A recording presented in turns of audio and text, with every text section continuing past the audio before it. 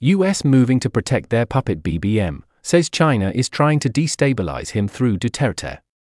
The United States is starting to defend their puppet leader here in the Philippines, Bongbong Marcos, the Asian Zelensky, by saying that China is trying to destabilize his administration through former President Rodrigo Roa Duterte, like this recent article from the Washington Examiner written by a certain Tom Rogan which did so.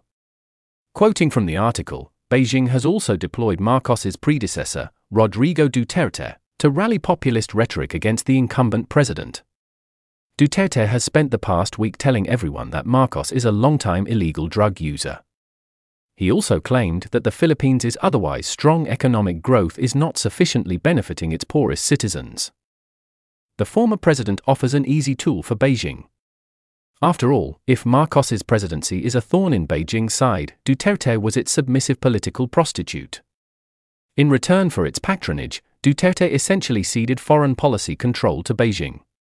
He turned the Philippine Navy into a beach patrol and greatly damaged ties with Manila's long-standing ally, the US. This is typical pro-US, anti-China propaganda of constantly goading the Philippines against China so the US can continue to free ride on the backs of the Philippines, which is exactly what is happening right now under the administration of BBM.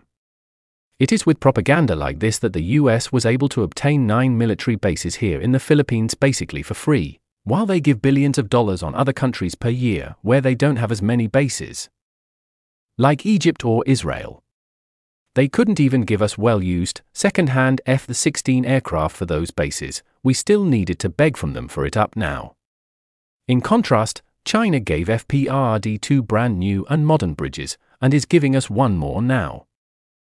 They specifically even targeted the Philippine military with their propaganda, calling the Philippine Navy names, such as just being a beach patrol under Duterte when now BBM can't even pull their military to help in Ayungin Shoal, as they are afraid that it will drag them into a war with China.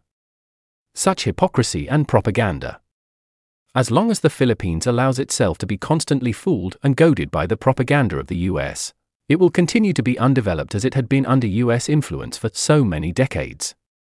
And now it has the added threat of being the US proxy battleground against their enemies, much like Ukraine was under Volodymyr Zelensky.